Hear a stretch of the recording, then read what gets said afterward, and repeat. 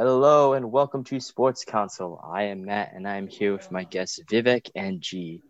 Today is June 23rd, 623, and this is the 23rd episode of Sports Council.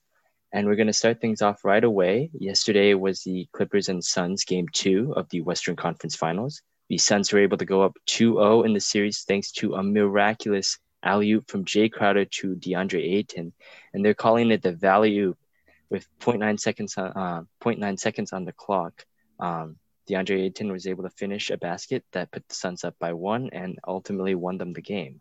So, guys, I want to get your takeaways from this game too. Other than that kind of miraculous finish, what else did you take away from it? Well, I First, mean, you got to do yeah, it. go ahead, G. All right, yeah. What I was gonna say is, I think it was as a Kawhi and CP being out, you think the level of basketball would be a bit lower than it would, but I thought that like honestly, this game was like really had that Western Conference Finals mentality, and you could just tell that both teams really don't like each other, and I don't think like CP and Kawhi would really are instigators like that. But I think the real beef is between Devin Booker and Paul George and all that is it's like very entertaining to watch, especially because now both are supposed to be the best players on their team as their due other players are out. But just speaking on game two, I really did think that last play call couldn't have been drawn out better. You kind of like practice things like that, but you never know if it actually will, work out like that. I know if you guys remember, I think it was like 2017, the Suns also had a very similar alley oop with Tyson Chandler. So it was kind of cool, a lot of callbacks. Yeah, in yesterday's game, Devin Booker with his broken nose, very similar to when Steve Nash broke his nose against the Spurs in 2009. So I think that was a pretty cool little callbacks twice in the game. But also, as a CP fan, it was amazing watching him go up 2-0 against his former team, and he hasn't even played a game yet. So I think it's actually looking really good for them. I think they have to at least take one. And I'm not sure what the situation with Kawhi is. They said CP is going to be back for game 3. That was announced today. But yeah, there's been no word about Kawhi. He didn't travel to Phoenix, so that's usually not a good sign. But I don't know, man. Kawhi's robotic. He probably just put in a new knee and hop back in. Yeah, I mean, I definitely agree with you, G. I think that the Suns last game had a lot of great callbacks to previous moments in which they've shown in the past, with the Chandler alley-oop, then even the motif with the broken nose that he pointed out with Steve Nash having it back then and now, Booker having it now. It's very clear that this has been a very gritty series and it's been very, very enjoyable to watch. And how about the value too? Actually, I was watching the DeAndre Ayton post-game interview, and he didn't even practice that at all. He said that he didn't practice that during like any game in-game practice or Have you seen the Monty any Monty sessions. Williams? They had like the thing where you could hear in, and you could hear him in the huddles just saying, he's like, I'm just the ball's up there. You just gotta quickly grab it and just dunk it. And I felt like that was just so funny, like the way he just broke down the most like crazy play of the year. Just grab it and dunk it quick. Just Like do it. Just dunk it. Yeah, it was legitimately incredible, right? Like they basically kind of had like a faux timeout because what basically happened is that like during the last few seconds of the game, what ended up happening essentially was that Mikal Bridges shot a three, but it went off Terrence Mann, and the Clippers started challenge who it went out of just to get it like just to try to get a contest on the call. And what ended up happening was basically like it was pretty clear that Terrence Mann had the ball out. But when they were doing the game time review, what the Suns basically got was essentially like a timeout, which they could basically like draw up a play where they could basically go over what they were going to do. The Suns players just went into a huddle and discuss exactly what the play was going to be, which I thought was, taking advantage of that moment that the Clippers made. Actually, I really do feel like if the Clippers didn't contest and call for that timeout or call for that contest on what the ruling was on the floor, I think that the Clippers walk away and win this game. But they ended up not or doing that. or if you have your best player hit 2 free throws at the end of the game, that could Well, also win you a game. that That could was also what I that was could about to also say. win you the game as well. I think that to be fair, Paul George was very clutch up until those two free throws. Yeah, Paul George he did made claw he them made the back basket into the right game. before that. He made the Yeah, I basket mean right he before that. scored like 9 points in the clutch, so he give it to take away. But I definitely do think that you gotta hit the free throws, man. Paul George did all the hard heavy lifting up until that point. But man, you gotta make your free throws, man. I don't know what to say about that. Especially at the end of the 0 for game, 2. you're going 0 for 2, maybe Yeah. 1 for 2, and you're like, okay, you can live with that. It's okay. Yeah. Like you choke one, it sucks. You obviously wanted to be up 3 instead of up 2, but then you make the second, right? And then you live with it, because that'd be tied game at that point. Remember, they were up 1. So with 1 of 2, they would have been tied going to overtime off the 8th and lob. But instead, he choked both, and I think we all know what happened after that. Definitely. It definitely changed it. Ball game. Let them know. I definitely do think that had to be one of the slickest and most impressive game winners I've ever seen in the playoffs. Like for Never sure. And they didn't get Monty Williams Coach of the Year, which is the craziest part to me. Is that like something like that, not practiced, and just came up on spot, missing your star point guard, and you still come up with a play like that, executed to mere perfectness, shows how valuable and how deserving of a Coach of the Year award Monty Williams really is. And then you look at Tom Thibodeau's fucking out the playoffs, bro. First round bounced by the Hawks, and they gave him Coach of the Year. Like, that's crazy to me. That's absolutely absurd. Hey, man, maybe it's East Coast bias, but I mean, it really is a testament to what Monty Williams has been able to accomplish in Phoenix, because, these Suns were hot in the bubble. We know that. We all know that. They were like 8-0 or something. And then they were able to build upon that, and they were able to get a leader like Chris Paul in there. They got Jay Crowder, and they got all these bench pieces. And then they've been able to move the ball like crazy. And like they've gotten themselves to the second seed based off of all this execution. And they just feel like a lot more of an established team. And people keep saying that, they're eventually going to lose because they don't have the playoff experience. They don't have like this or that. They don't have an established like person that can lead them, right? They have Chris Paul, but like they've been saying they've been doubting this entire time. And the fact that they were able to sweep the Nuggets and the MVP in Jokic, they were able to beat the defending champions in the Lakers, and now they're up 2-0 in the Western Conference Finals. So, yeah. What's our series prediction for the rest of the series? Do you think Kawhi comes back? If Kawhi doesn't come back, I'm pretty comfortable saying that the Suns just have enough depth to overcome like what the Clippers can throw at them. CP comes back next game, so unless Kawhi's coming back next game, I don't know how. And if Chris Paul comes back too, their primary playmaker, Devin Booker was phenomenal at playmaking in Game 1. I thought he played basically nearly a perfect game. He was hitting shots, he was distributing. This game, he was kind of more passive. So Payne? Cameron Payne stepped up, though. 29 points, 9 assists, 37 minutes of play. You can't really ask for much more out of your backup point guard. Cameron Payne was literally in China. The man looked like Chris Paul mixed with James Harden out there. The left-handed three-point shot, and then he just finding people open. I love his shot. I love when Cam Payne, he just does a drive. Oh my God, it's beautiful. It always high off the glass, but it's so soft, and it always just bounces right into the rim, and it's like beautiful, He's just a pure effort player, like he just puts it all on the court. And I don't think like the Clippers really have many players like that, I feel like the big difference is that like the Suns are doing whatever it takes to win, And I'm not saying the Clippers aren't, in the sense that like I just don't feel like at the end of games and at certain points of the game they're not like as locked in as the Suns are, which I feel like is the biggest difference between why they're not up 2-0 and they're down 2-0. Yeah. Is anyone willing to say Suns in 4? Yes, I am saying it. I'm saying Chris Paul comes back, Game 3 is in the books, and then I'm gonna give it down 3-0. When you're down 3-0, I think it's a done deal.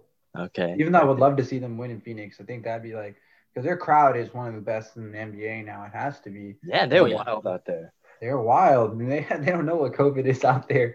Oh, well, yeah, that was always a given. But man, they bring the energy. They really do. Talking Stick Resort Arena, that's definitely a place that I will check out in the future. Talking Stick Resort Arena. That is the name of the arena. But their fans go crazy. You got the Suns and 4 fan. He's a legend now. He'd be signing autographs and having his own toys and stuff, bro. It's hilarious. He has a toy? Yeah, he has a little action figure, and it just has the fingers in a 4 and then hand in a fist. Oh God! Did you see the guy? There's the Nuggets fan who interviewed. He also did the interview. The guy who got beat. Oh yeah, I saw that. Yeah, that was really dumbest thing ever. He wore the same stuff too. Oh my Lord! Like a professional interview as well. Get their ass beat and get interviewed. Yeah. He did a post game analysis, you know. He probably doesn't even remember what happened. Man, Man. playoff basketball is great, man. I'm glad it's back with the fans too. Yeah, Definitely adds we more never would have to gotten the this game. without the fans. Thanks, Oh yeah, fans. definitely not. Thank you, And then what fans. are you guys thinking about from the Eastern Conference now? We have the game one starting tonight with the Hawks and the um, Bucks. I think it should be a good series. I'm honestly really on the fence of what side I'm leaning towards. So I'm gonna go last and see if one of you guys convince me to take one side. Sure. So I'll go ahead and start off first. I'm all in on the Hawks this season. I really believe in their depth. I think that they're the deepest team in the league. I mean, if you look at their roster, they basically either have like pretty highly like drafted or highly rated prospects, like first rounders, or they have very experienced veterans. And then obviously they got their trio of Trey, Collins, and Capella. I mean, those three have basically been their best players and helped spark that comeback from, their pretty abysmal start under Lloyd Pierce. But then under Nick McMillan, they've been basically one of the best teams in the league. And they're playing it like it right now, too. I was very impressed by their win over the Sixers. I mean, obviously we'll go a lot more into the Sixers in a bit, but they definitely showed a lot of grit and poise, coming back from a 16-point deficit and then a 29-point deficit. I thought for a team that's basically going to the playoffs, this iteration of the team, this is their first time in the playoffs. Trey, Collins, Herder, all their young guys, they really impressed me. And I also am biased because the Hawks, they've basically been unabashed that they've poached a lot of Warriors front office people in the past, a lot of their coaching staff, their trainers, even their head of data analytics came from the Warriors too. So they're basically building this team like to be a mini Warriors. And so I appreciate the call out, respecting game respects game, right? So I definitely do think that the Hawks are a great team and that I think that shooting matters too, right? I think that the Bucks, Giannis isn't really the closer. I mean, Middleton is, and sometimes even Drew. And I just think that the Hawks just have too much talent around the perimeter, and they can just split them out. Well, I appreciate all that, and I think that the Hawks were gonna win that series in the end over the Sixers.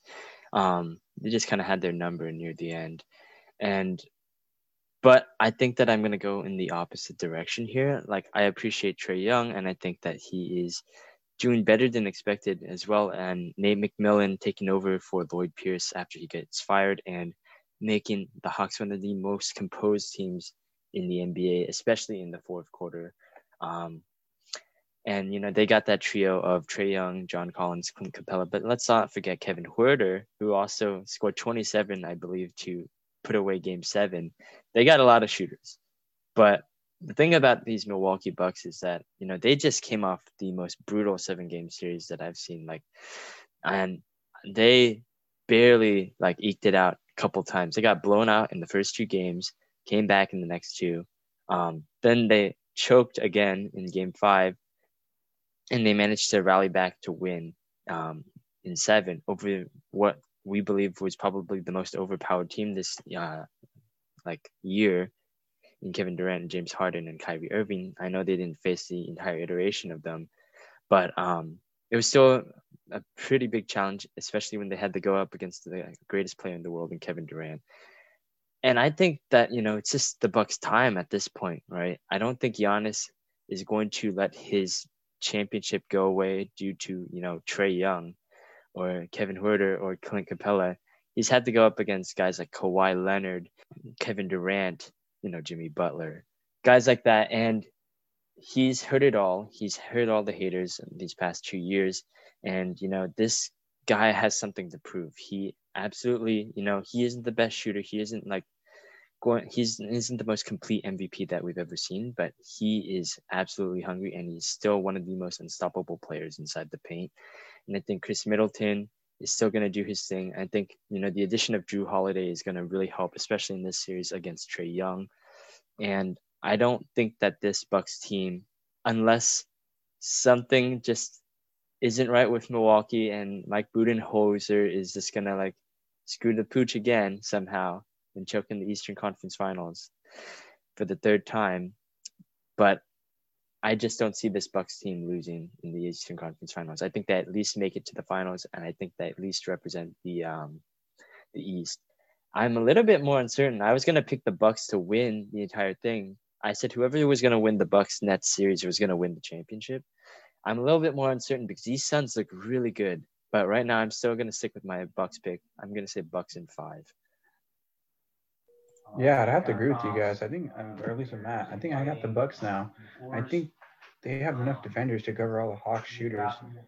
Hawks have plenty of shooters, but you think about Bucks, what they're best at is their defense and perimeter defense. In that they have Jrue Holiday, Middleton, Giannis, all of them defending. So I think it's pretty good for their defense.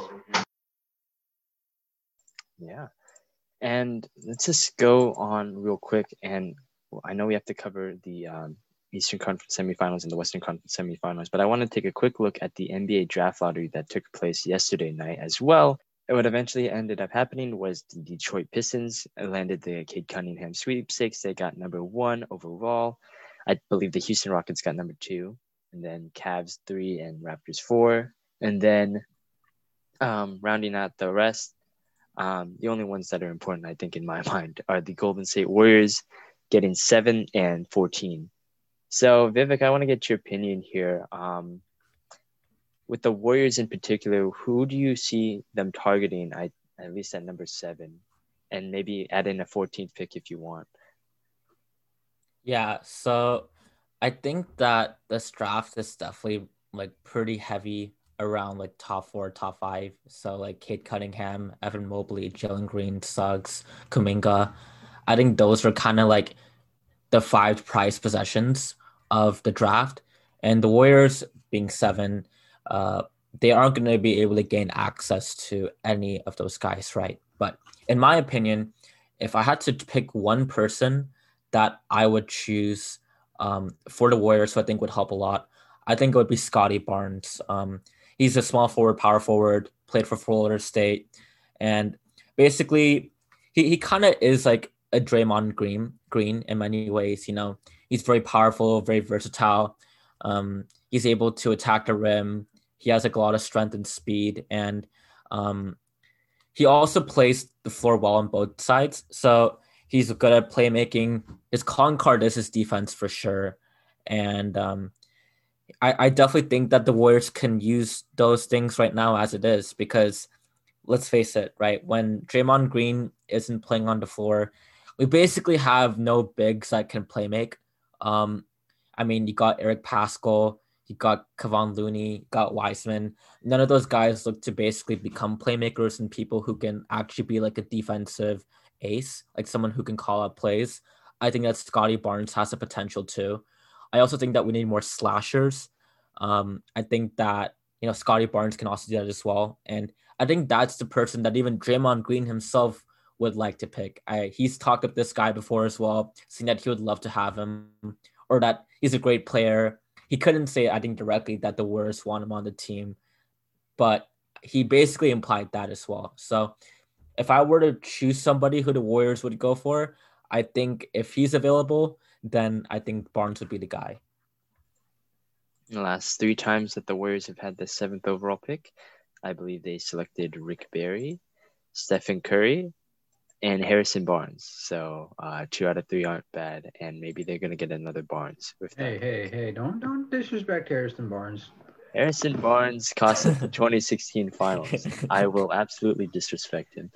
I do agree with Vivek though. I do like Scotty Barnes from FSU, but he is very similar to Draymond, which is also like. Do you feel like don't you feel like the Warriors would need more of a backup guard? Now that Clay's coming back, right? You're gonna lose Oubre, so he kind of just takes Oubre's spot in the starting lineup. So you still have Wiggins in there, but they don't really have anybody coming off the bench that still can really get you points like that. Even though Scotty's really versatile, I don't feel like he's really like a point scorer, if that makes sense. He's not going to be one that can get his own bucket. He's more of a facilitator, in the same way Draymond is. He's more of a facilitator, looks for others, and he can slash, but that's not really reliable offense. You don't feel like the Warriors could benefit from a more like offensive minded pick.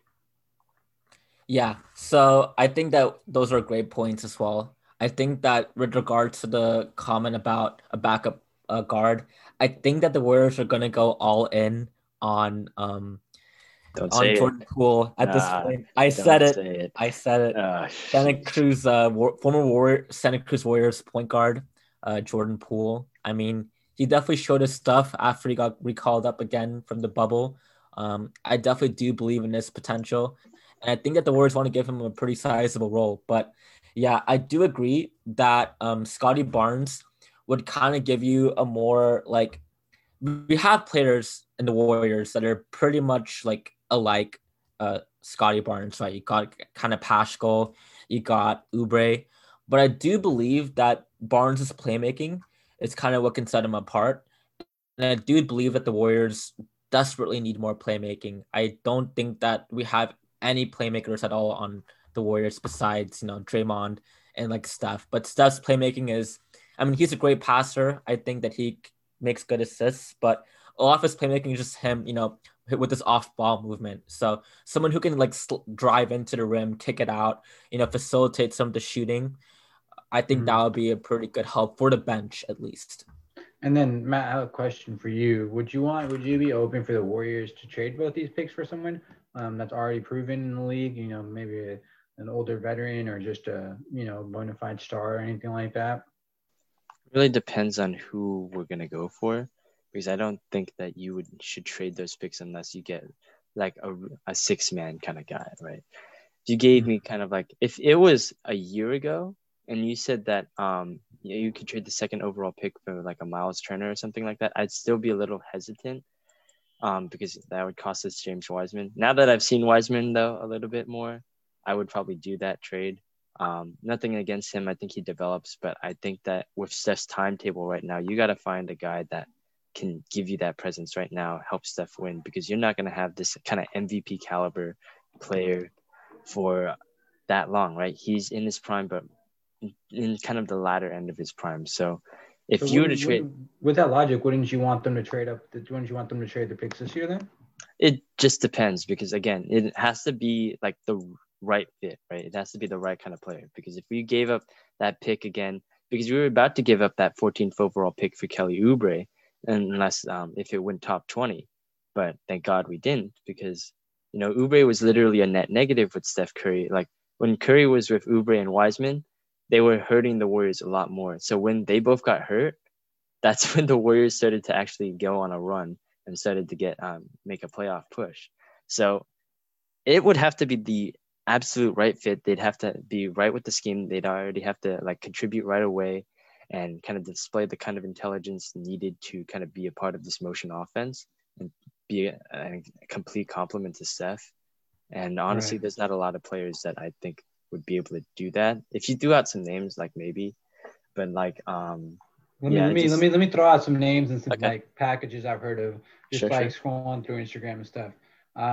Wiseman, 2 picks, and maybe someone else for Joel Embiid. Yeah, come on. Yeah, we do that. Wait, that'd be a robbery. That'd be a robbery. You think so? Hell yeah! What the hell? If they, think about it, if you're on the Sixers, take that trade. You think? I think so. I think if Embiid shows frustration and you have someone like Ben Simmons who can also trade, so those are 2 star players. You get rid of both of them. You get almost 5 picks plus like someone like Wiseman. I don't know if that's necessarily a you bad give me trade. If you give me Ben Simmons, no, I don't want Ben Simmons. Okay, no, not Ben Simmons. I'm just saying 2 for the 2 first round picks this year. Maybe Wiseman and 1 more. You would do that for Joel? Oh, absolutely, of course. Man. Yeah, Okay. I would literally drive Wiseman across the country in my Sienna in order to personally hand deliver him to the Sixers if that were the case. But that's not going to happen. Okay. How about same package for the Warriors, but for Bradley Beal? Oh yeah, come on. Again, I did the same thing. Look, same thing? If it's a star, I would always give the like. Okay. I think I probably would do that. Yeah. I know Beal's going to be a hard fit. But another player I've seen that might be interested to be traded, not really linked to the Warriors, but just looking to be traded. Would you guys do the 2 first round picks just for Brandon Ingram? Maybe. Yeah. Ingram was he was an all. he was an all-star, right? Right. Yeah, I mean, come on. Like So, all-star, And it's like he's a 3-level scorer too. I mean, Al Korver was he's- an all-star.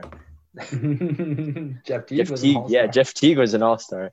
Like I get it, but like, yeah, I guess I'd do it because again, probability of the picks being able to contribute right away.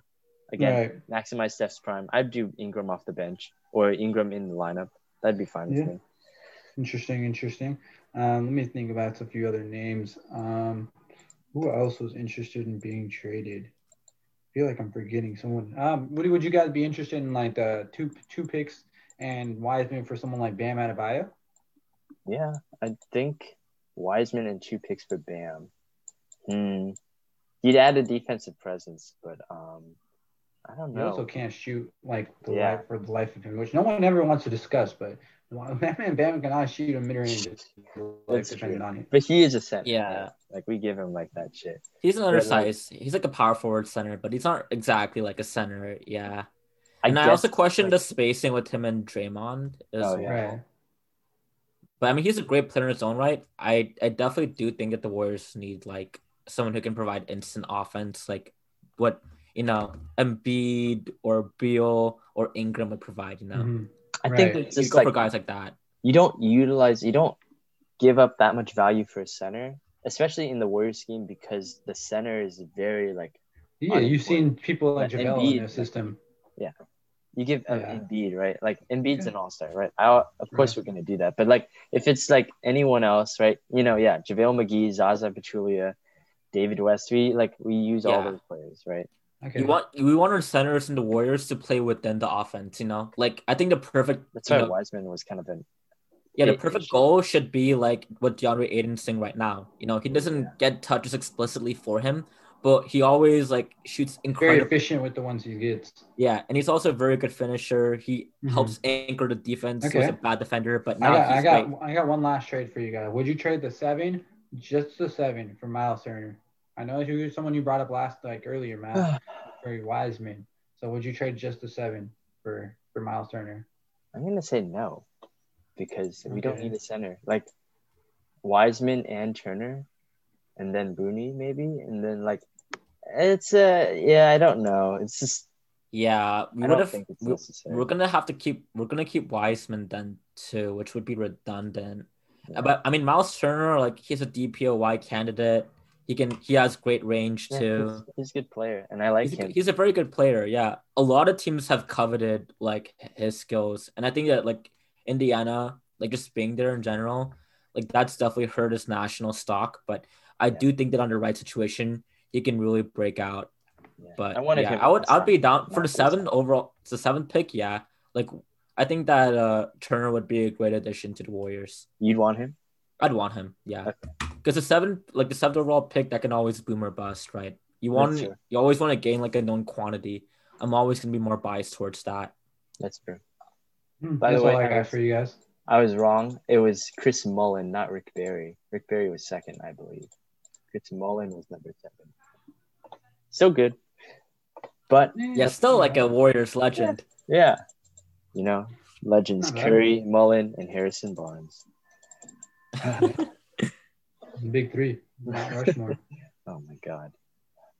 So we're gonna move on here, because we have started the conference finals between the Suns, Clippers, Hawks, and Bucks. That means that there were also 4 losers in the mix. The 76ers, the Denver Nuggets, the Brooklyn Nets, and the Utah Jazz all fell in the second round. The Jazz and Sixers, of which were the first overall seed in both of those conferences. And I believe the last time that happened was around 1995 or like 94, I want to say, somewhere along those lines. Let's get started with a quick debate here.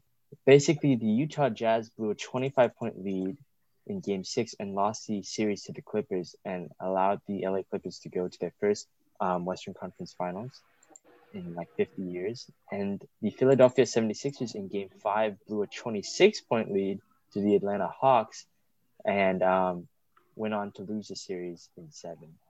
So which one was the bigger choke here, I guess, in your opinion? If you watched both of those games, which one did you see was like the bigger one?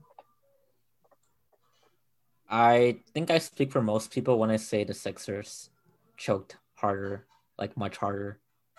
Because with the Jazz, right? The thing with the Jazz that I can kind of give some credence to is that Mitchell was injured near the end, and that definitely does affect like how he would be performing.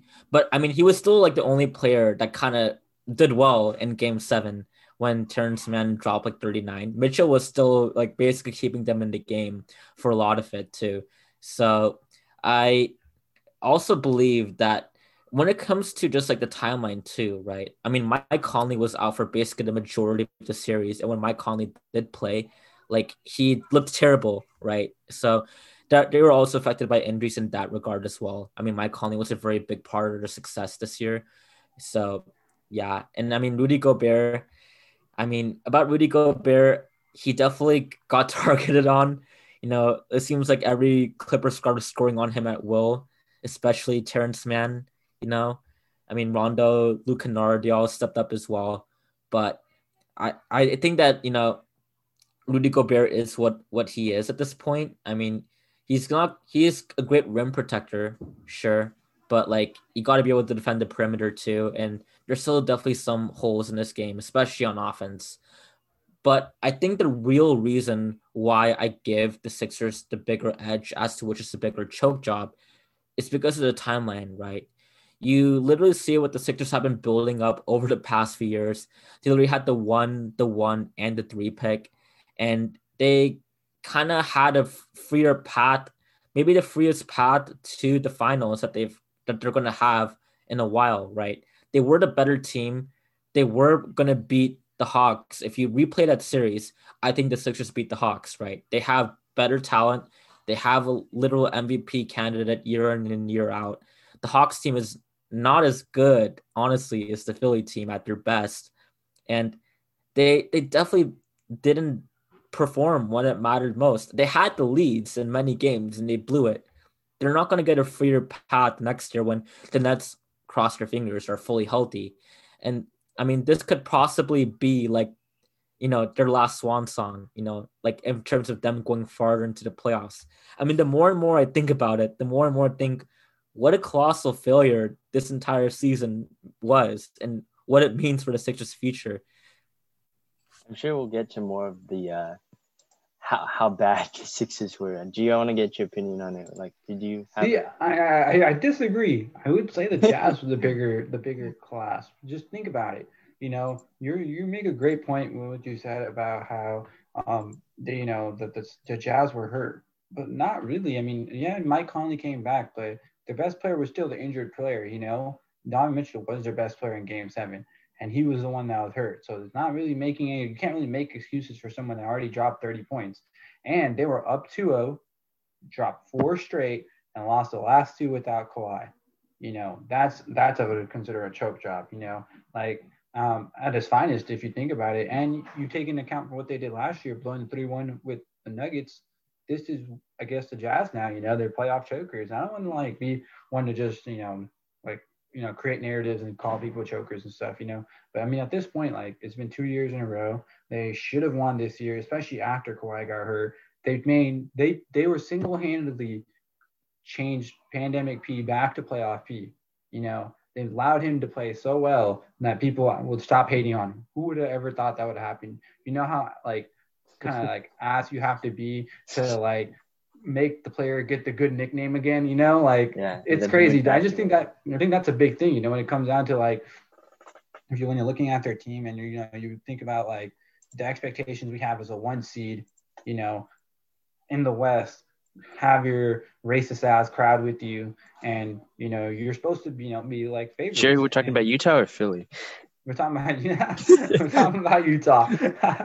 No, but yeah, I don't know. I just feel like, especially the way they lost, the Hawks, they get lost Game 7.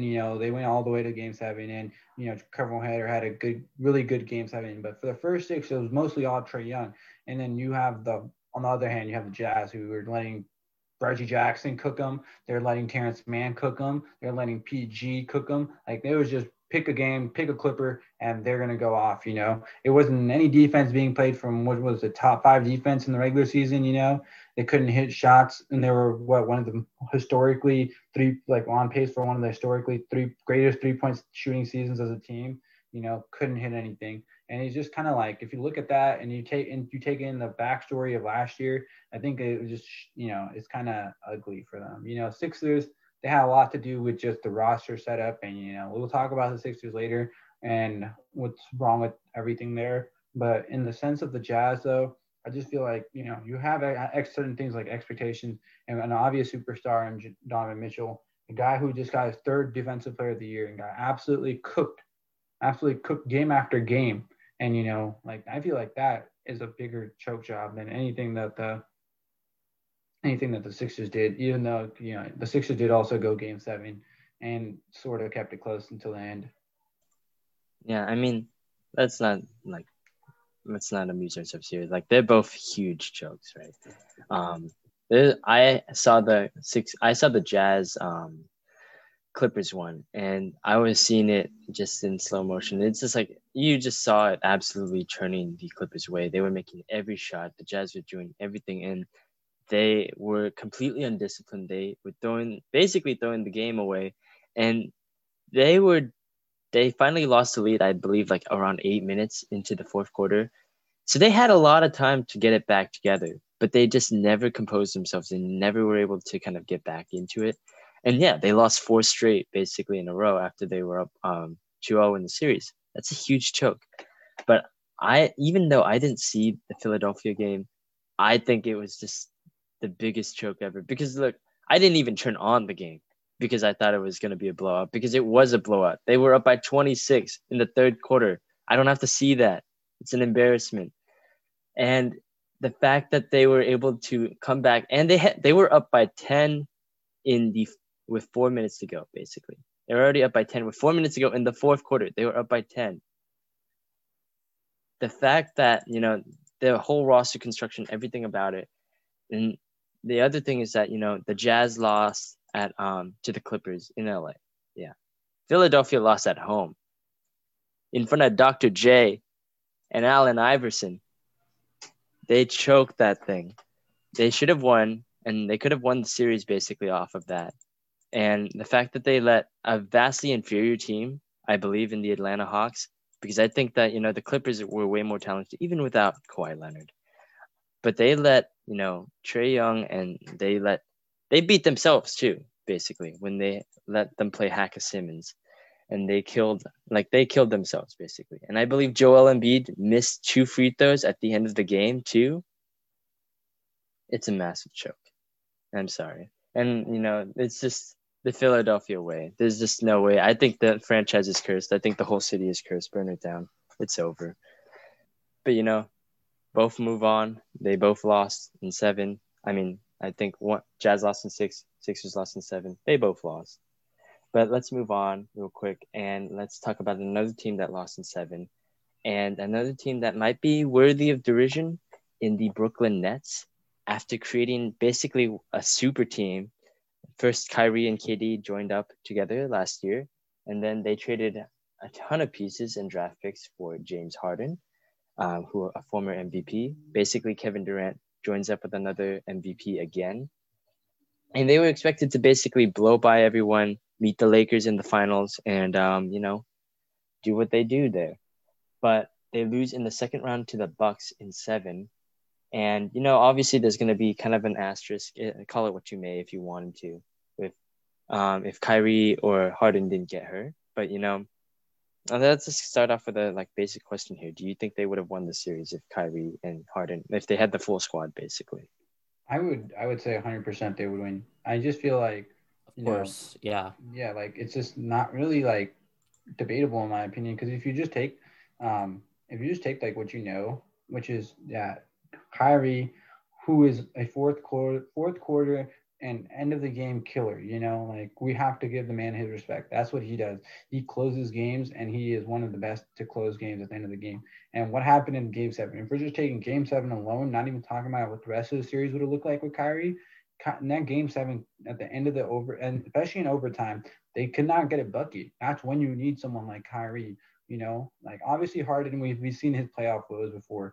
He was mostly there, you know, as a big regular season support and one of the main reasons they got to the playoffs, right? But Kyrie was going to be their playoff guy, Kevin Durant did what he could. He got the team to the end of the fourth and then into overtime, and he was inches away, a smaller shoe size away from ending the game, right? But he couldn't. And, in that overtime and in that end of that fourth quarter, I think he has someone like just as good as Kyrie playing. I think it's a guaranteed win. And honestly, let me ask you guys a question then. If you guys were to bet, right, and you see all the teams' rosters, if the Nets come back with James Harden, Kyrie, and Kevin Durant, and, whatever little pieces that they change around them, would you not consider them still favorites? I would say that they're still easily favorites, right? Yeah, absolutely. They're 100% favorites. I mean, you saw what KD did. He dragged like that corpse of a Nets team. And I mean, Harden, even if Harden was 50% of his regular self, I mean, the problem was that he obviously got those like hamstring injuries, and looking at the shots that he took and like the way that he jumped with his legs, it was very clear that he probably was not in a condition to be playing. But he kind of just had to be there because, I mean, who else could the Nets really put in? They really don't have like the personnel at this point, right? So it was basically just going to be Harden being the decoy / kind of like the person who moves around the ball, kind of helps with the movement around with it. And then it's just KD doing just this ISO and, getting all these insane, crazy shots. And he, after everything that happened, he was still able to basically bring that game to overtime, bring it to game 7. I mean, if anything, it's actually even more embarrassing to me a little bit that the Bucks didn't close it out sooner, if anything, right? So if you look at the Nets with their full roster, everyone's healthy, everyone is in full strength, and with Cyrus Pirbis, I mean, you obviously, in my opinion, would say that the Nets are going to be the favorites next season. I don't hold any of the losses that they had against the Bucks this year against them. I mean, it was an incomplete roster. They were injured, right? So if you had Kyrie, if you had Harden, in my opinion, it's a wash, dude. I mean, the Nets would easily be killing the Bucks out there. Yep, I think the same thing. Kyrie, Harden, Durant, it's over. No one basically has a more talented big three right now, I think, than those three. And then they also got Blake Griffin, who is really impactful actually throughout this entire series. It was pretty impressive. He's been a great role player for them. And honestly, if you can also blame the Nets L on some other role players too, most of it will be Joe Harris, who seemed to basically miss everything in game 7. And if he was even like his usual self, the game's over as well, in my opinion. And also Jeff Green, I mean, he dropped 7 of 8 threes for 8 of 9 threes. I forgot when KD had his maestro performance. He didn't even shoot the ball once. And I think he played like 17 minutes too. Like, I don't know how someone who's been a key and capable like 3-point scorer, how does he not shoot even once? That's kind of beyond me. I don't understand it at all. You've seen the recent trend where they like Photoshop the team player, like the player to Guangdong or Shanghai. Yeah.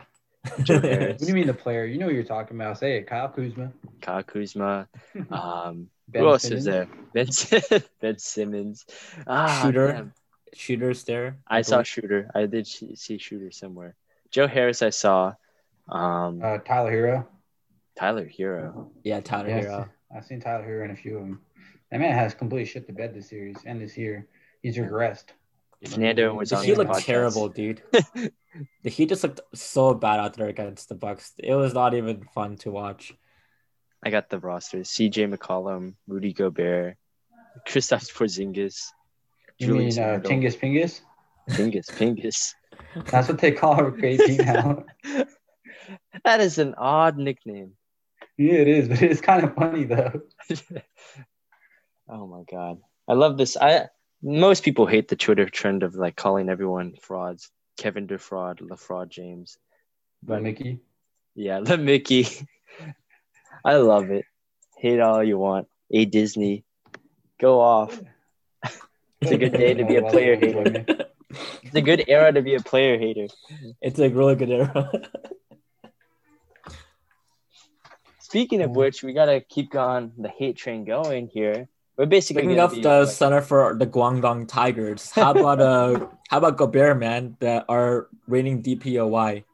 Yeah, it seems like the theme for this episode. We're just gonna like shit all over the next two teams, especially. I'm just gonna get my Warriors homers out of the way. You Yeah. know, Gobert's 3 DPOYs, Draymond deserves at least one of them, dude. Draymond deserves at least At one. least one of them. I mean, Gobert, he is definitely the best rim protector in the league by far. That's my opinion. But here's the thing, right? The Clippers, and credit to Ty Lue. I think Ty Lue is very underrated as an X's and O's coach, by the way, and with his rotations. But he basically played small ball the entire time at Game 7. Basically just shot Gobert out of the court. Like Gobert was I think the lowest plus minus on the court. I think 12 points, only 10 rebounds. Terrence Mann, Reggie Jackson, they all cooked them. They all just kept on shooting it from outside. Gobert was too scared to meet them at the perimeter. So, I mean, in my opinion, I honestly thought that this year, and might be a little bit more controversial, right? Considering everything that's happened over the past few days, I thought that Ben Simmons was probably my defensive player of the year, because Ben Simmons, he's versatile, right? He can guard 1 through 5. He is pretty good at the rim. He's a great perimeter defender. I mean, he can basically swallow guards with his speed, his height, his athleticism, his strength. I definitely think that if you have to be a defensive player of the year, you got to be able to guard the perimeter. I mean, basically a lot of offense these days is predicated around the perimeter too. So in my opinion, I think that's where Gobert's weakness really lies. And I know that's been kind of a narrative. I know there's some moments where Gobert defends the perimeter. I know there was a moment earlier where he contests a shot and that base at the 3, and that basically ended up winning the game. But I mean, it's not consistent enough, I don't think that's worthy of being the defensive player of the year. That's just my opinion. Yeah, there's just really no excuse, because you can't tell me the 3-time defensive player of the year, the current reigning defensive player of the year, is going to be targeted against. They were literally targeting him at the end of this game. They wanted to switch on to him. It's just ridiculous. And there was literally no reason for them to deviate from that, because I think they went 6 of 8, right? I think they went 75% from the field when they targeted Rudy Gobert. And there's obviously there's a lot of blame to go around. It's not just Gobert's fault. They blew by the perimeter defenders, right? Mitchell was not on his game when it came to that, and Quinn Snyder should have taken him out if Ty Lue was going to go small ball. But you never want to kind of admit that, or sometimes it's a matter of pride, sometimes it's a matter of just thinking why they're gonna roast me even more if I take out my defensive player of the year just for nothing, right? It's a hard decision to make, but at the same time, he's getting cooked up there. He's getting absolutely cooked up there. And when it comes to the defensive player of the year, and I know it's not going to change anything, we're just one podcast full of people, and we're probably not going to change the NBA. But if you were to ask my opinion about how to vote for defensive player of the year, you have to go for more than just, the gaudy stats, right? If you were to pick a player, they're always going to pick the best defensive player, of the regular season, right? It's a regular season award thing for all of the awards. But if you're going to pick a guy to be the defensive player of the year, you got to pick a guy with the most defensive impact for his entire team, the guy who can guard 1 through 5, the guy basically you could say, okay, if I were to put the MVP of this year, or any superstar, a Kevin Durant, LeBron James, Stephen Curry, right? I needed one guy to guard him, right? For one bucket, right? One possession. Who would you pick, right? And there's only a couple of people you would really pick in that rotation. You could say Ben Simmons, maybe. I'd say obviously Draymond Green, and I'm obviously very biased. But I'd find it very hard to believe that anyone would kind of pick Rudy Gobert to go against any player basically that they wanted to, right? Oh yeah. Yeah, that's just how I feel. I think Rudy Gobert is great defensively in situational basketball, whereas someone like Ben Simmons, Draymond Green, they can go in any situation. They the defense is built around them. Even though in the same sense, the defense is also built around Rudy Gobert. Obviously, it's not built around anybody else. but it's like when you're able to, find an easy exploitation of the defense, then that's when the whole defense looks lackluster, like it did for the Utah Jazz. It's not like Rudy Gobert just looked bad. At a certain point, they all look really bad. And I think that's like the big thing that people aren't realizing. Obviously Gobert was getting cooked, but when because you're building the defense around him, even players like Ben Simmons, they're not the greatest offensively and whatnot, but he did play amazing defense on Trae Young. In Game 7, Trae Young was only 4 of 20, 3 of 20, something like that, right? So like, come on, that's these 6'9" guarding guys, 6'2", 6'3", and Nick, who literally just cooked the number one defensive rating in the NBA in the Knicks, and now he was doing his thing against the Sixers until they put Ben Simmons on him, and that is what I feel like is the big thing. Is like Matt was saying, you have to be able to say, all right, you're my best defender, I need you to guard this guy. Take him out, neutralize him, take him out, slow him down, do something, not the exact opposite where, hey, we're going to try to hide you on defense and they're still going to expose you. That's not what a defensive player of the year is. You can't just feed off the Zubox and these guys are like old school centers and stuff. You got to be able to guard whoever, whenever, and most needed. And that's why I feel like, these defensive player of the years that Gobert is kind of getting now, they're kind of just based off reputation instead of what he's currently doing right now on the court. It absolutely is. And like, it's not just an excuse of size, right? Because you look at people like Embiid and Miles Turner, those guys would never get, that burned on ISO or a pick and roll. Those guys actually do close in at the perimeter and are able to defend outside, and they are pretty laterally more quick. When I watched the game, I noticed a couple of things, right? I think the biggest, well, I was just mentioning before, right? The Clippers playing small ball ended up being the Jazz's kryptonite, because whenever Paul George would basically drive in to the rim, Gobert would always miss him, or would always like basically meet him at the rim, and Paul George can just basically kick it out to the corner for the guy that Gobert basically gives up on. Because Gobert's supposed to be basically covering the perimeter when they're playing small ball, because they only have 5 shooters for playing a 5-out system. But when Gobert tries to help at the rim, what they do is that Paul George just kicks it out, and basically they get like a practice court like 3. So Quinn Snyder also refused to go small in that series.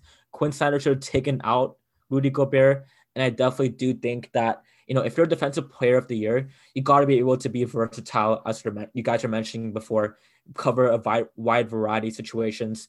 Gobert, in my opinion, I mean, he is very good at drop coverage, defending those situations at the rim, but I do believe that he is pretty one-dimensional when it comes to defense. As Draymond Green was mentioning before, there are a lot more things in defense that don't just involve, all the fancy blocks and, defending the rim. There's a lot more to it. How you defend, go over screens, how you basically read the person's defense, how hard of a time they give them, where they don't feel comfortable going for like the right when they go for a drive, but rather their left, and vice versa, depending on what hand they're playing. Also, how to basically like navigate in like zone versus you play man to man.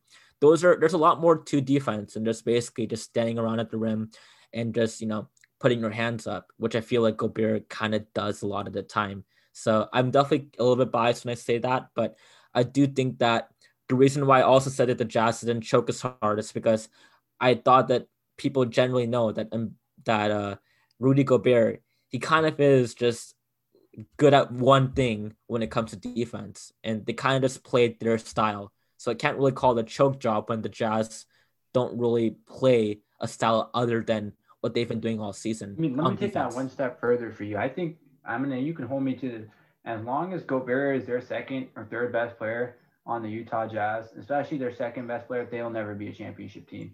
And that may sound like I agree with that. No, that's completely I valid. feel like that's completely. Yeah, I think like in today's league, like if Gobert, who has no offensive game, can only guard the paint, he would have been the best player in the league in 1950, bro. But it's not 1950 anymore, like it's there's guys like Stephen Curry, even his brother Seth Curry, like you see what he's doing on the Sixers. They're just shooting, and like they're taking advantage of these easy matchups. So until you really, put a threat out there alongside Donovan Mitchell, I don't think they're a championship contender. I don't care how many regular season games they win. He needs an offensive game. If he could be just as big of a rim threat on offense than on defense, they would have just they could have crushed the Clippers, I think, because Clippers don't have a lot of big men. If Gobert could make them pay for their small ball lineup on either side, Ayton's doing. then yeah. Look what Ayton's doing, and it's pretty sad to say that Ayton has more of an offensive game than Rudy Gobert, and Rudy Gobert just got a humongous contract extension, right? So $205 million. That to me is absurd. I think we discussed that in previous podcasts, and we had the same opinions. Like, you can't win with Gobert being your second best player, but the Jazz are really trying it. More power to them, I guess. But they're wasting Donovan Mitchell's career, and this is how you lose superstars like Donovan Mitchell in your organization. Speaking of which, do you think that Donovan Mitchell is on his way out? Do you think that he has seen all he needs to see? And because they lost a 3-1 lead to the Nuggets the year before, right. You mentioned that, and now they've lost a 2-0 lead to the Clippers. They were the first seed. They had the best record in the NBA. Could this be all they what do do? They have going for them? Like, what would they be able to do? They just signed Gobert to this enormously huge contract, making him almost untradeable. I don't know why any team would want to get him other than acquiring more picks. Like, if you're the Thunder or something and they offered you 2 picks alongside Gobert, then it sort of makes sense to take. But not many teams are in situations like that or even want players like Gobert. So they're locked in with Gobert. They paid a lot of money for Bogdanovic. They're about to give – I don't think Mitchell signed, right? So he's going to get a lot of money. Mitchell already signed a Supermax. Right. So, it looks like their roster is locked and loaded for the next few years, So, I don't know. It's just, for me, it's it's kind of ugly for them in the situation they're in right now. And I don't know how they're going to, make the roster that much better because, they're not bad enough to where they're going to get a good, decent pick, So they're going to keep getting these late-round, first-round picks. And we've noticed, for the most part, those usually players are not going to be immediate starters or immediate help in postseason games, right? So I don't know what they do next. In my opinion, you can't really get a much better situation than what the Jazz currently have, right, in the league. For a pretty good stretch of this season, they've been the best team, the most balanced team on offense and defense. Sure, they can be pretty streaky with their shooters. Jordan Clarkson can be kind of a ball stopper. But I think what killed them in Game 7 was kind of just their defense, really. The Clippers shot 51% from beyond the arc because Quinn Snyder played a very flawed strategy of just keeping Gobert in the game, not going small. Literally, Gobert matched up at Nicholas Batum. Batum is basically a small forward, right? A couple years ago, back up before the small ball era, he was playing small forward. He isn't exactly a player whom Gobert can cover outside the paint. And I agree with you guys, I think Mitchell and Gobert, they've had their tussles in the past. It seems as if they got better, at least on paper, at least what they've been presenting to the media. But I do believe there could be a moment in time where Mitchell just gets frustrated with the Jazz. But once again, he just signed a Supermax contract. I don't know what they can get in return for him because Mitchell kind of is just a guard that drives in a lot, and you really have to kind of predicate a lot of your offense around him. Because he kind of was a one-man wrecking crew on the Jazz. A lot of teams interested in someone like Donovan Mitchell. I don't know. I feel like that in a vacuum, yeah, I agree with that, but I don't know if they're willing to take on that cap hit. Depends on what the Jazz can get in return, but they'd have to get. I feel like there would be teams interested in Donovan Mitchell that would take the cap hit, take whatever it takes to get him. Because at the end of the day, Mitchell, right? Then Gobert. Oh, definitely, yeah. No one wants Gobert. I think Gobert is honestly untradeable. You cannot trade him. He's sort of like Ben Simmons. They killed it. They killed the stock by leaving him out there. Letting him keep. If you take Gobert out of the game, he doesn't get cooked. You lose. Then you can say, okay, we could have tried with Gobert in. You can always sell that to teams, right? But what are you gonna sell to a team that's interested in Gobert now? They watched him literally get cooked game after game. It's hard to sell that to anybody that's interested in him, right? So where do you even go with trading him? So you're kind of, what are you left with? You're left with basically a bunch of unmovable contracts, and it's an ugly situation to be in, to say the least. Yep, it seems like the Jazz kind of are in that purgatory, and they've got kind of an aging roster. They hit their peak, and they have a player with the max contract that they can't move and is mediocre. In a similar situation and on a similar note, we're going to move on to the 76ers, who are in the same situation practically, and they just lost their 7-game series to the Atlanta Hawks, a 5th-seeded team that was some would have even picked to be bounced out in the first round. Now they even toppled the first seed 76ers. A lot of 76ers fans and a lot of NBA fans may have thought that this was also the Sixers years. The process was finally complete, and this was kind of their season. Joel Embiid was an MVP candidate, and they were one of the best defensive teams necessarily. They thought Doc Rivers was an upgrade over Brett Brown. And it has all led to the 76ers being bounced out of the second round yet again. So, Vivek, the 76ers have been a very common topic between us over the years. We've notably covered them in several off seasons, and every time we do, we say the process is complete. This is the final iteration of their roster. We said that before with Josh Richardson, I believe. I mean, we've said that with Al Horford, I believe, at the roster. And then we said it last year. So let's say this again. Let's ask this again. Is this the final completion of the 76ers lineup, or is there bound to be more changes now?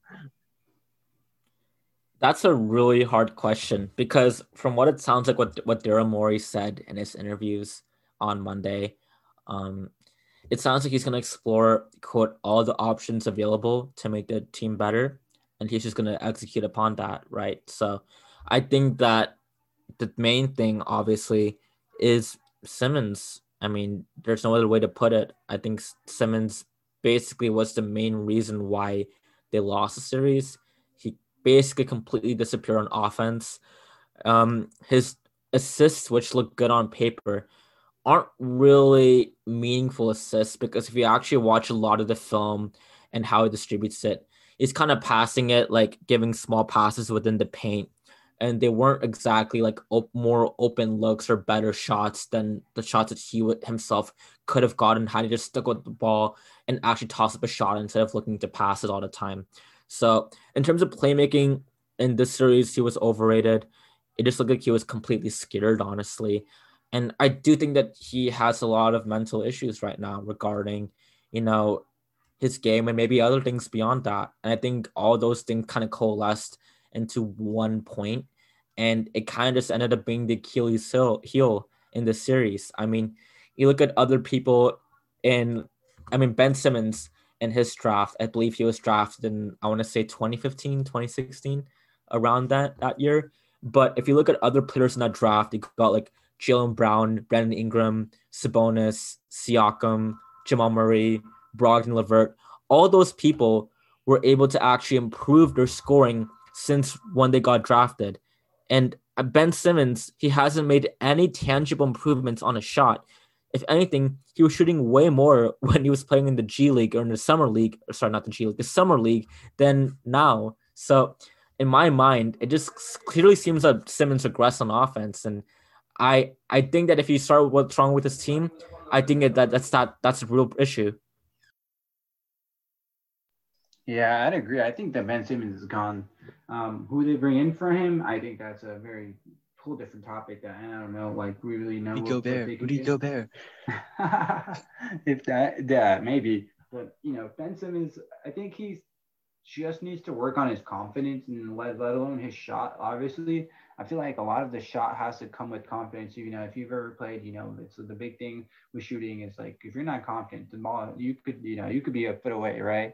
And it's not going to go in, and you're not going to shoot it. You're just not confident in yourself and your own ability. Then everything else from there trickles down, right? So Ben Simmons is just missing confidence, right? But Philadelphia hasn't really been the city to like really support players throughout their downs. With Markelle Fultz, they, destroyed him, and then he never was the same. Now Ben Simmons is the next, hopefully he'll be better, but I think he's going to be traded. And there's still a piece away, I guess, from being a championship team. But I think this was like their best chance at winning, and they kind of fell short. And it's kind of hard to just like say we'll be back again next year with whoever they get for Ben Simmons, but you don't really know how that's going to work. And then until it happens, and even then, there's a lot of competition in the East. They ran into the Hawks this year and lost. What if the next year they're running up with the Nets or the Bucks or something like that, right? How do we know that they have even a chance against those guys? This if they lost the Hawks this year, a healthy Nets team would probably swept them or something, right? So I think regardless of who they get, they kind of tied up their salary cap in a lot of bad contracts with Tobias Harris, Ben Simmons, and obviously Joel. I'm not going to call that a bad contract, but it's hard when Joel is not really like I think someone you can be number one on a championship team, which is I think they're gonna find out the hard way. They keep trying to put players around him to let him succeed. I think they need to find or get another superstar level player that would be willing to play alongside Joel.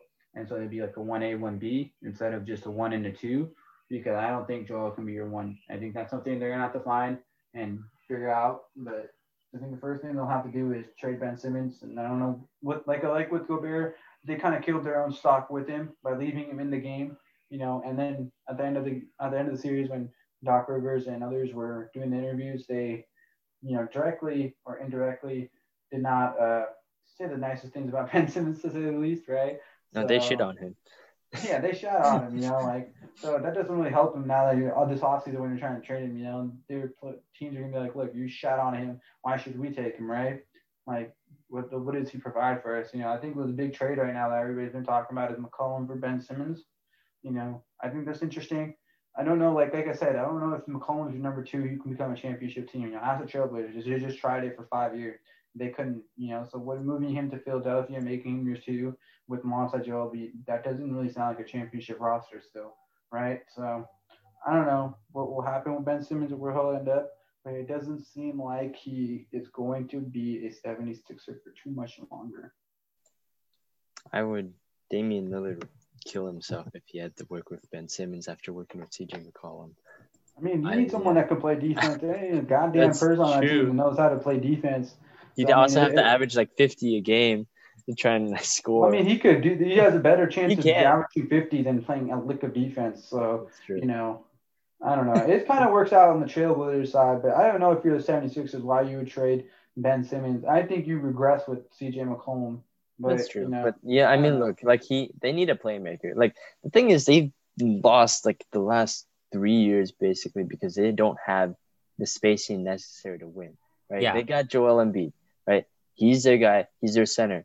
But every time you have to make Joel Embiid shoot outside from 3 because he's the literal only player who can do that, because that's what they were dealing with for the past 2 years before they got guys like Danny Green and Steph Curry in there.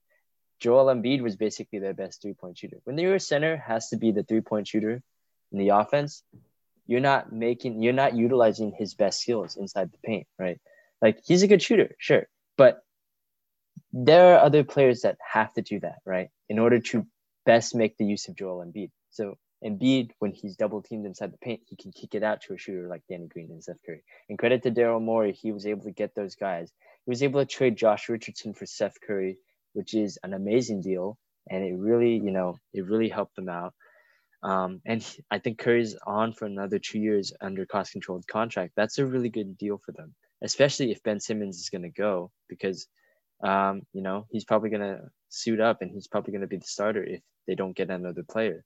Regardless, it has been a problem for these past couple of years, and it's even a bigger problem because Ben Simmons has not improved. Like, you're getting a guy who's the first overall pick, yes, but you don't expect him to be the best player right away. He's supposed to make an impact, but he's supposed to develop himself. You're supposed to develop little things, right? When Steph Curry came back after an off season of a whole season of being hurt, he came back with a much stronger core. He came back with much stronger legs, and he was able to be a lot more physical inside the paint, basically. And he is already a 2-time MVP, a 3-time champion. He doesn't really need to improve a whole lot. He's already the best shooter in the world, but he still worked on his game. That people still do that. Giannis learned how to try to develop a shot and stuff like that. even if you're a star, you still have to continue to get better because you should have that desire to get better, right?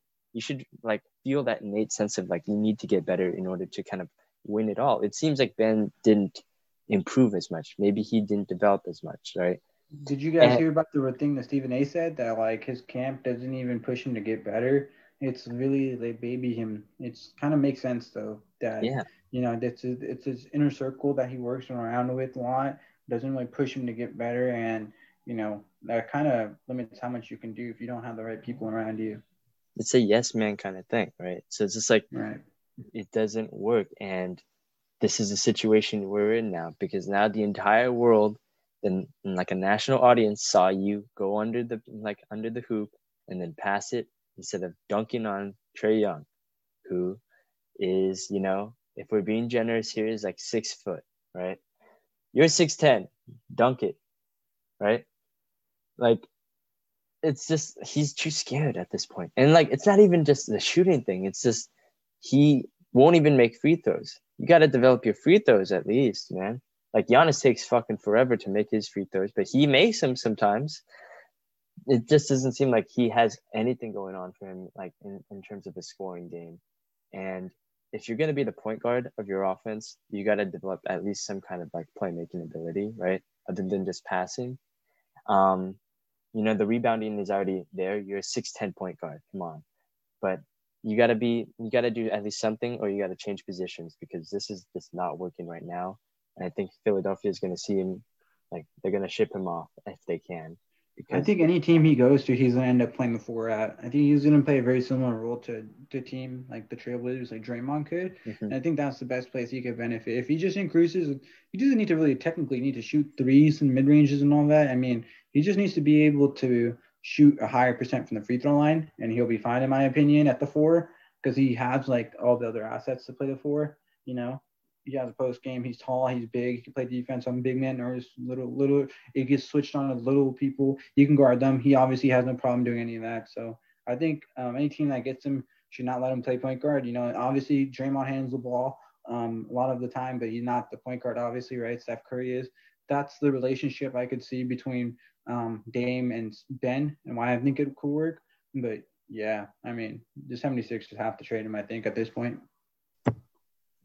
Power forward would be very good for him. I think he could play the Draymond role. He'd have to be very he has to be very good at running the pick and roll, but I think that he could probably do it. If that's all you ask of him, yes, I think he would be able to do it. But yeah, he already has the skills right now to do that too.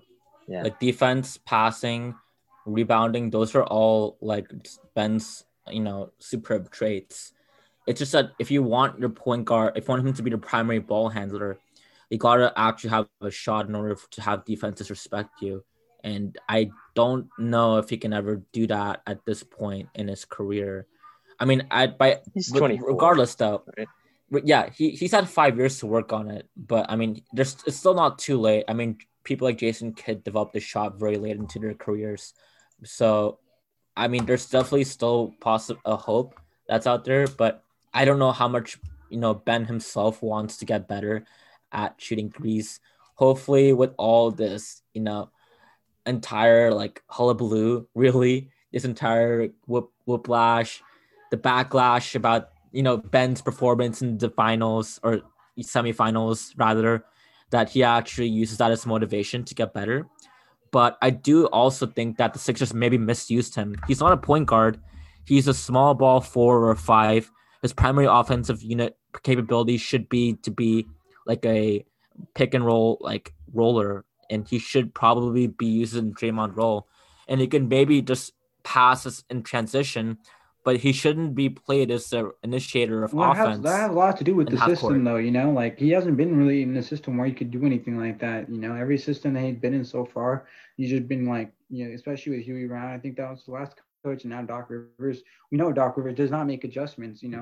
He's ignorant. Doc Rivers. I don't want to be mean, but he's an ignorant coach. He will like stick to his philosophy until he loses a series. We've seen that with the Clippers last year, and you see that this year with the Sixers. He did not want to make adjustments, and that's what comes back and it hurts them. Like he had chances to make adjustments, and even that adjustment is to move into the 4 or have someone else as a primary ball handler. Try something different. They don't. And that's not technically all Ben Simmons' fault, but I think a lot of the blame does go to Ben Simmons, but then also the Sixers haven't really tried to utilize him right. Obviously they built this team around more for Joel Embiid, bringing in all these shooters and stuff, but they never truly gave Ben Simmons a chance to really, orchestrate the offense really how he could, or be a off-ball player. They kind of just told him, here, take the ball and either play make or give the ball away, and then just kind of go hide away in the middle of the court, right? He hasn't really been, in an offense that really flows or anything like that. So, hopefully the Sixers will figure it out or trade him, which most likely they will trade him, but we'll see. Yeah, I do think that both sides benefit from a divorce. I do think that if Ben played the 4, then that would clog up paint space with Embiid. I mean, Embiid was forced into the perimeter a lot of the time because he kind of had to. Because, not just because, Collins and Capella were there, but because, that's basically how he has to play offense now a lot of the time when you have Ben Simmons on your team. Ben, he's had, good perimeter shooters in the past. He had Redick, he had Butler, he had, Danny Green, Shake Milton, Korkmaz, and he hasn't proved that he's a good point guard, So I definitely do think that maybe at this point you just kind of cut your losses, you either transition them into a new role. But yeah, we'll see what happens this offseason. I think that'll definitely be something to keep an eye out for sure. Yep, and I look forward to talking more about what the 76ers' eventual move is going to be with you guys, because I'm sure that we're going to have to talk about it again. And maybe we'll see if the process will ever finally be completed, or will it finally be put in its grave for good. But thank you guys for joining me today. Again, it's June 23rd, 6/23. So happy Julius Erving and Draymond Green Day. And from all of us here at Sports Council, thank you for listening. Thank you. Thank you. Have a good one, guys.